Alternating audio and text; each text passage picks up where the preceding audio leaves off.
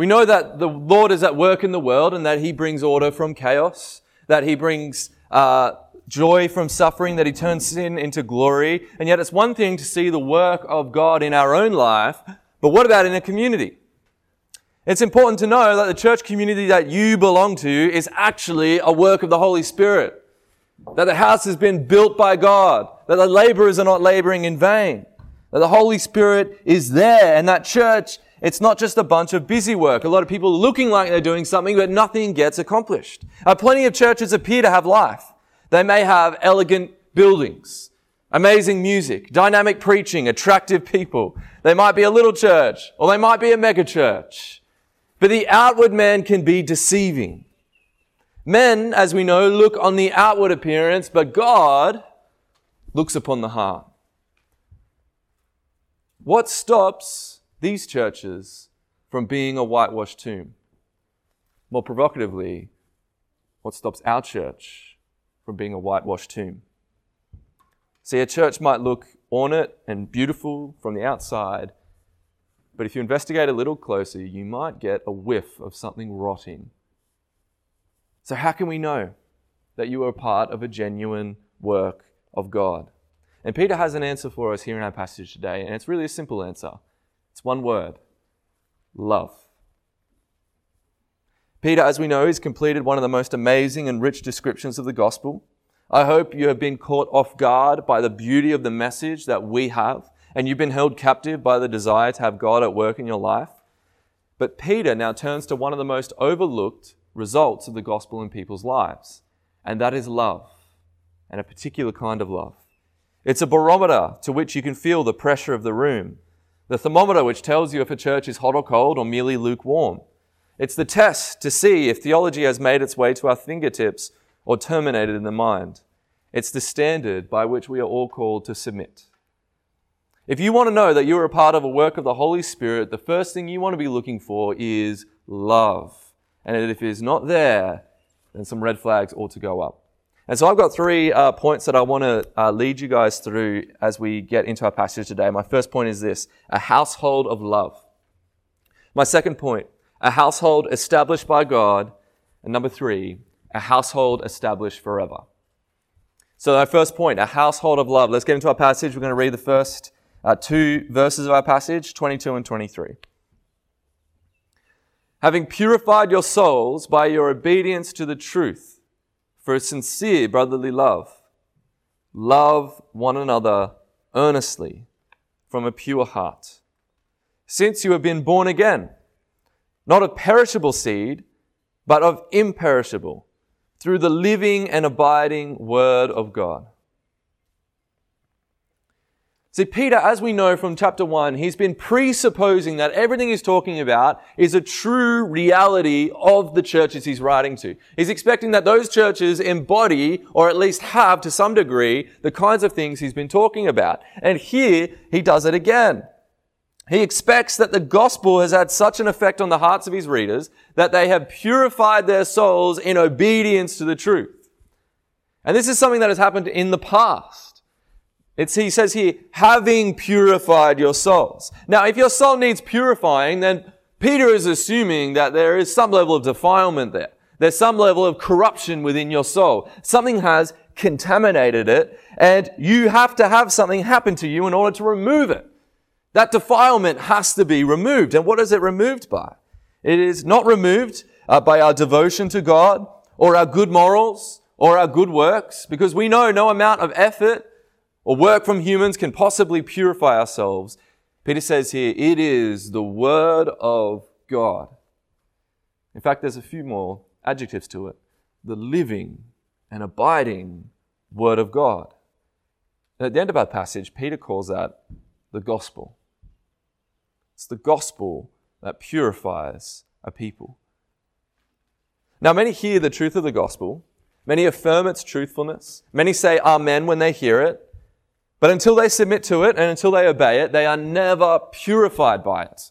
It never finds its place in your soul, and it never causes you to be, Peter says here, born again. And this is what he describes as being born again. It's when the Holy Spirit comes into someone's life, convinces them of their impurity and sin, and empowers them to repent, to turn to Jesus for forgiveness. And he expects there to be a little bit of evidence that comes out of that work having happened. And what does he call it here? A sincere brotherly love. The work of the Spirit, our response in obedience and faith, results in a love for the saints, a love that was not there before, a love that we did not have, but now we have. The new Christian is all of a sudden filled with love for God's people and a strong desire to be with them. It's this Greek word, Philadelphian, which is where we get the, names like the city Philadelphia and other things like that, but it's this word that means brotherly love. It's the love that exists between family members, siblings. Well, hopefully, I don't know how your situation was growing up, but hopefully there was love between you and your siblings. And it's a sense of the loyalty, the commitment that comes from a strong family.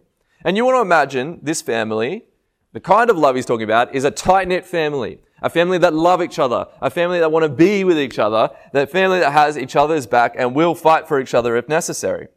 And he uses this word, sincere, we have translated here for us. And the Greek word is anupokritos, which is where we get the word hypocrisy. But there's an A at the front of it, so it negates it. It means without hypocrisy. He's saying you need to be loving your brothers, your brethren, your brothers and sisters in Christ without hypocrisy. It's not a pretend love. It's not a false love. It's not feigned. It's heartfelt. It's sincere. It's honest. And so you want to be on the lookout for that kind of hypocritical, insincere love. These kind of people, rather than kindness, they will practice flattery. Rather than correction, there's criticism. Rather than depth, there's a superficiality.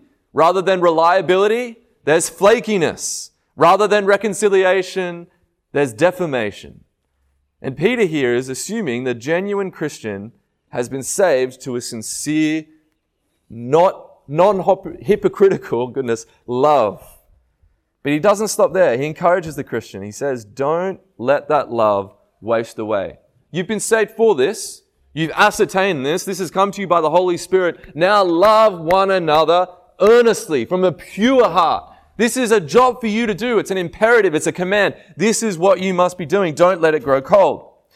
And I found it really fascinating. This word earnestly, more literally means fervently, but it really carries this meaning of being fully stretched.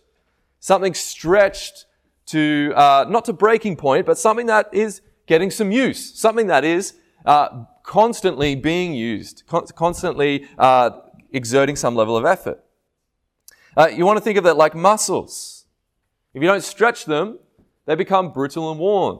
I'm sure you just have to ask some of the men at church to reach down and touch their toes, and you'll know that their hammies haven't been used very much in the last few years. Don't let that happen to your love. Don't let your love be so underutilized, become so brittle and worn out, that when you stretch it, it might start breaking. All of a sudden, it might not stick around. Love your brothers and sisters as you did at first and grow more consistent in it. Don't get brittle. Don't get worn out in your love for the saints. It is our duty. It's not an optional extra. It's not something we can be like, I feel like it today, so I'm going to show love to these particular people, not these other ones. That's not what is going on here. Jesus says in John 13:35, by this, all people will know that you are my disciples, if you have love for one another. Every church established by the Spirit of Christ will reflect their Savior, the Savior that they claim to know and they claim to love. When we want to look for a work of God, before we look anywhere else, we must first look at ourselves. Well, before we try to take the speck out of our brother's eyes, we have to be making sure that we're doing some log removals in our own eyes. Are we desperately looking for a loving community, not realizing that we ourselves are devoid of love? Until individuals are stretching their loves and getting their stretches in, you can't expect a church to magically start doing it. But when they do, something amazing happens. And that's my second point. A household established by God. Let's come back to verse 23. Since you have been born again, not of perishable seed, but of imperishable, through the living and abiding word of God. For all flesh is like grass, and all its glory like the flower of grass. The grass withers and the flower falls, but the word of the Lord remains forever. And this word is the good news, the gospel that was preached to you. Now, a few things that we can observe here. Firstly, all Christians are born again. This is something that is common to all Christians who trust in God. And this means that we are grafted into a new household and we are brothers and sisters in a new birth. There's a saying, blood is thicker than water. And I stole this from Sam Swaddling, if you guys remember him, but he always said, the Spirit is thicker than blood. Our church family is an eternal family. It is one that will last with us into eternity. And if by the grace of God, your family members are also Christians with you, you share that same camaraderie, that same eternal family with them as well. And it's the word of God and the gospel that is the means of regeneration that brings us about. James says something similar in James 1:18. Of his own will, he brought us forth by the word of truth, that we should be a kind of first fruits of his creatures. It's by God's will, it's by the word of truth that these things are being brought forth. It's far superior to our first birth. We are not born of perishable seed. The unfortunate reality is that our mothers in the flesh gave birth to flesh. And just like the grass in the field, it's glorious for a time when the flowers come out, but eventually all the grass fades. Even the most enduring species of grass will only last for about 5 years. We do not follow in the futile ways of our forefathers or walk in the deeds of the flesh, but rather we abide in the living word of God. Together we are sons and daughters of the Most High. If we by nature love our family who are naturally given to us, how much more ought we to love the new family given to us in God? But how can we know if we're really loving people the way that we ought to be loving people? What standard do we measure our love by? Who can come along and tick off the list and say, oh, yep, that person there, yep, they are loving the way that God has called us to love? Now, one of the things that I was most worried about when we brought Susie home was how well Calvin would receive her. And I was pleased to see that he showed quite an overwhelming amount of love to her. And key phrase, overwhelming. He treated her with a mixture of wonder and appreciation, but it was a bit enthusiastic, to put it lightly. As much as he appreciated her, his vigorous pats, his energetic kisses, his lively hugs, and intense bounces in her baby bouncer seemed to elicit more reactions from his parents and his sister than he wanted it to. He had a vague idea of how to love his sister, but he didn't really know how to practice it. He didn't really know how to make it work. We can appreciate the heart for it. But sometimes our love can be like a whisper, and other times, for instance, in Calvin's case, it can be a bit more like a bulldozer. Yet we are not left on the dark on how to love. I mean, you don't have to look very far to see in our culture that love ranks very highly. If you start talking about love to someone on the street, you'll get their wholehearted amen, won't you? They'll be like, yep, I agree with everything you say. Love is so important. It's really important to love people. That's just something that's kind of like baked into our culture. People readily say how much they love everyone. They'll say, I love everyone. I don't hate anyone. Make big, grandiose claims like that. They'll talk about how much they love their partner, or they love their children, or they love their community. But the first question that should always arise when someone says stuff like that is, by what standard are they loving? Who gets to measure it? Who gets to measure whether or not that person is actually loving them? Who gets to look into that situation and say, yes, that is the kind of love that God is talking about here? The Beatles famously wrote a song called All You Need Is Love, which I give a hearty amen to, that sentiment. But you kind of have to ask the question, whose love are we talking about? Is it going to be John Lennon's love or Jesus's love? See, the kind of love you want to see both in your own life and in the life of a community is a love defined by Jesus and reflected by Him and His Word. As Jesus says in John 17:17, He says, sanctify them in the truth. Your word is truth. This is how we're made holy. This is how we're taught how to love. And how can you know if you are part of a genuine work of the Holy Spirit? Well, you need to look for a love according to the Scriptures. You can't look for a love according to the way that you feel or what gives you the heebie-jeebies or makes you get butterflies or makes you feel good about yourself. You have to look to the Scriptures and say, God, what are you teaching us about love? And then it gets a little spicy, doesn't it? Because the Bible kind of calls you to love in some pretty spicy kind of countercultural ways. What do you see when you look at the marriages in a church community? Do you see Ephesians 5:25? Husbands, love your wives as Christ loved the church and gave himself up for her. Are husbands growing in their sacrificial love for their wives? Or are the husbands in the church community apathetic, deflated, domineering, or absent? Do they live in an understanding way with them? Peter will put later in 1 Peter 3.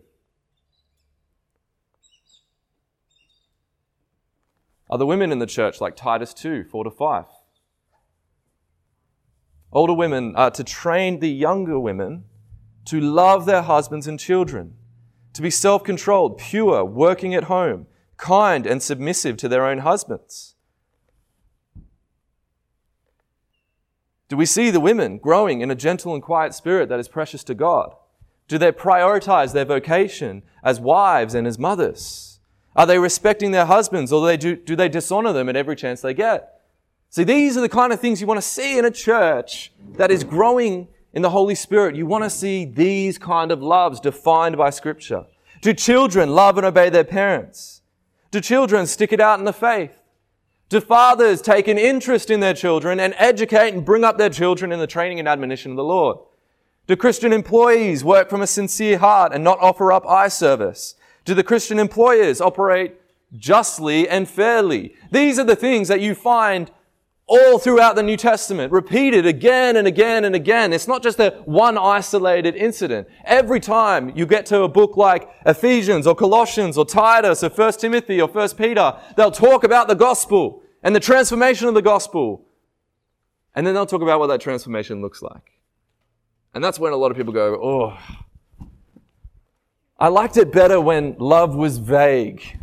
I liked it better when I just had to have nice, warm feelings towards people, rather than being held to a standard. Purified believers are saved to a sincere brotherly love, and this is a love you can taste and feel. You should see its effects in marriages, families, workplaces, and in the Sunday gatherings. What about the way that the Apostle Paul puts it? Very similar language. Romans 12, 9-11. He says, let love be genuine. Abhor what is evil. Hold fast to what is good. Love one another with brotherly affection. Outdo one another in showing honor. Do not be slothful in zeal. Be fervent in spirit. Serve the Lord. Very similar words. It's almost like they collaborated on that. Philippians 2:3. Do nothing from selfish ambition or conceit, but in humility count others more significant than yourselves. And this one we hear a lot. 1 Corinthians 13, 4-7. Love is patient and kind. Love does not envy or boast. It is not arrogant or rude. It does not insist on its own way. It is not irritable or resentful. It does not rejoice at wrongdoing, but rejoices with the truth. Love bears all things, believes all things, hopes all things, endures all things. You listen to that language being described here. This is the kind of brotherly affection, brotherly love that you can taste, that you can experience and know that God is here with us. It's well-stretched love, and it is one of the best barometers that, yes, you are in the middle of a work of the Holy Spirit. And red flags should go up as soon as you notice churches minimizing the kind of distinct love that the Bible gives us. A lot of churches, they want to keep the definition as vague. They want to keep it as non-confrontational as possible. And they focus on less controversial things, but the insanity is these churches will claim to be doing these things out of love for their people. But at the end, they're robbing their people of love itself. The Bible gives us so many things to stretch our love, to grow us in our faith. And what a shame to be kneecapped. leads me to my third point. A household established forever. Let's pick up in verse 24. For all flesh is like grass, and all its glory like the flower of grass. The grass withers and the flower falls, but the word of the Lord remains forever. And this word is the good news that was preached to you. When the word of God dwells richly within a people, Peter's saying here that it's going to last into eternity. That the seed that's planted now is imperishable and it's going to keep growing, and that growth is actually exponential and will keep heading in a positive, sanctifying, holy direction.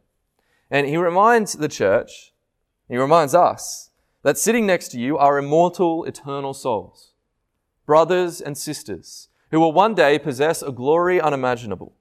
And when the word of God dwells with the people, they are not only transformed by it, but they persevere in it. They are animated by it. It invigorates them. It propels them forward until it brings them safely home across the other side. It will remain true forever. It will abide in the hearts of the regenerate forever. And yet Peter reminds us of the world that we have just come from. He reminds the Christians in those churches of the world that they just came from. And to do that, he quotes Isaiah 40, 6-7. And his point is this: mankind at its best, at its most glorious, at its most productive and brilliant and marvelous, is still withering, fading, and dying. For all its glory. And there is glory there. They all come to ruin, whether they're greatest kingdoms and empires or greatest cities. When I was in New Zealand, it's kind of annoying, but you guys would probably be like, oh, just stop. But anyway, I was headed down a road and there were all these beautiful purple flowers. And I feel like every 50 Ks or so, there were like 20 cars parked on the side of the road and everyone's getting out and taking photos of them in front of these flowers. It was quite a beautiful sight. And I was always frustrated by it because I want to get through and get to where we're going. We're on an itinerary. Anyway, but you see that there was this beauty in these fields, but it was momentary. Those flowers would eventually wither and fall once summer is over and winter sets in. And in that area, a lot of snow was going to fall, and you can bet that those grasses are going to fade. Now, Matthew Henry says this, talking about mankind. He says, take him in all his glory. Even this is the flower of grass. His wit, beauty, strength, vigor, wealth, honor. These are but as the flower of grass, which soon withers and dies away. See, the only way to solve this predicament and to rescue mankind from corruption and decay is to receive the living and abiding Word of God. And that comes through the gospel of Jesus Christ. This alone can bring a person into everlasting life. This message of truth, which was first preached to the churches in Asia Minor, has now been preached to you. Same message. And the same power that holds these Christians safe in everlasting arms is the same power that breathes life into individuals and families and communities and nations. For as long as the Word of God abides, so also does all it touches remain. And so why on earth would you want to be part of a movement where God is not there? It withers and fades. Why on earth would you want to belong to a people that are not transformed by His love? What could possibly compel a Christian to dwell with the grass who is here today and gone tomorrow? Peter is calling us at the end of chapter 1 to reflect on the power of the gospel. Has it taken hold on our own lives? Has it transformed us to a sincere brotherly love? And do we see that effect writ large in the church? And if not, we can't wallow in despair. We can't say, woe is me. Look at this situation I find myself in. Peter tells us the way to build something that will last into eternity is for it to be built on the foundation of the gospel. This magnificent message that breathes life into everything it touches. This is what he says. All of 1 Peter chapter 1. And Peter says, and this was the good news, the gospel, preached to you. Jesus says this wonderful thing in Matthew 7, verses 24 to 25. Everyone then who hears these words of mine and does them will be like a wise man who built his house on the rock. And the rain fell, and the floods came, and the winds blew and beat on that house, but it did not fall, because it had been founded on the rock. That's where we want our houses. That's where we want our lives. That's where we want our families. So how do we build our house on the rock? Jesus tells us, if you hear these words of mine and do them, you have to come to Jesus. You have to hear the things he says, and you have to say amen at the end of everything he says, even if it comes at great cost to you. You have to say, yes, I want to be where you are, because even if I have all this glory and wealth like the flowers of the fields, I know it's going to wither. I can't hold on to it. I can't keep it. But your word lasts forever. Practically, that looks like coming to Jesus. You have to open the New Testament and you have to devour the Gospels. You have to learn to love others the way that he loves. Not as you imagine he would, but as you see him do it. You have to hear his words, and when he tells you and directs you, you say, okay, Lord, I will go and I will do it. As Peter says, this is the word of God preached to you. And if you obey this word, you will find a sincere brotherly love easily there at your right hand. You'll find it easy to love one another from an earnest heart as you stretch that love and you grow in leaps and bounds in your ability to love your immediate neighbors, your family, your church, as God has called you to do it. And you will do it by his standard, not by your own feelings or what the culture says. Let's pray.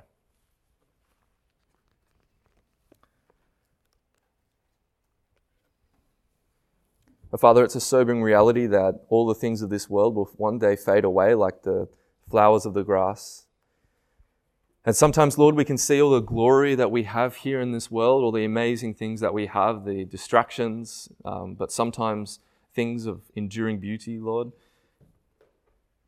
And often we can get so caught up in this world and not think of the eternal kingdom that has invaded this world and is turning it upside down.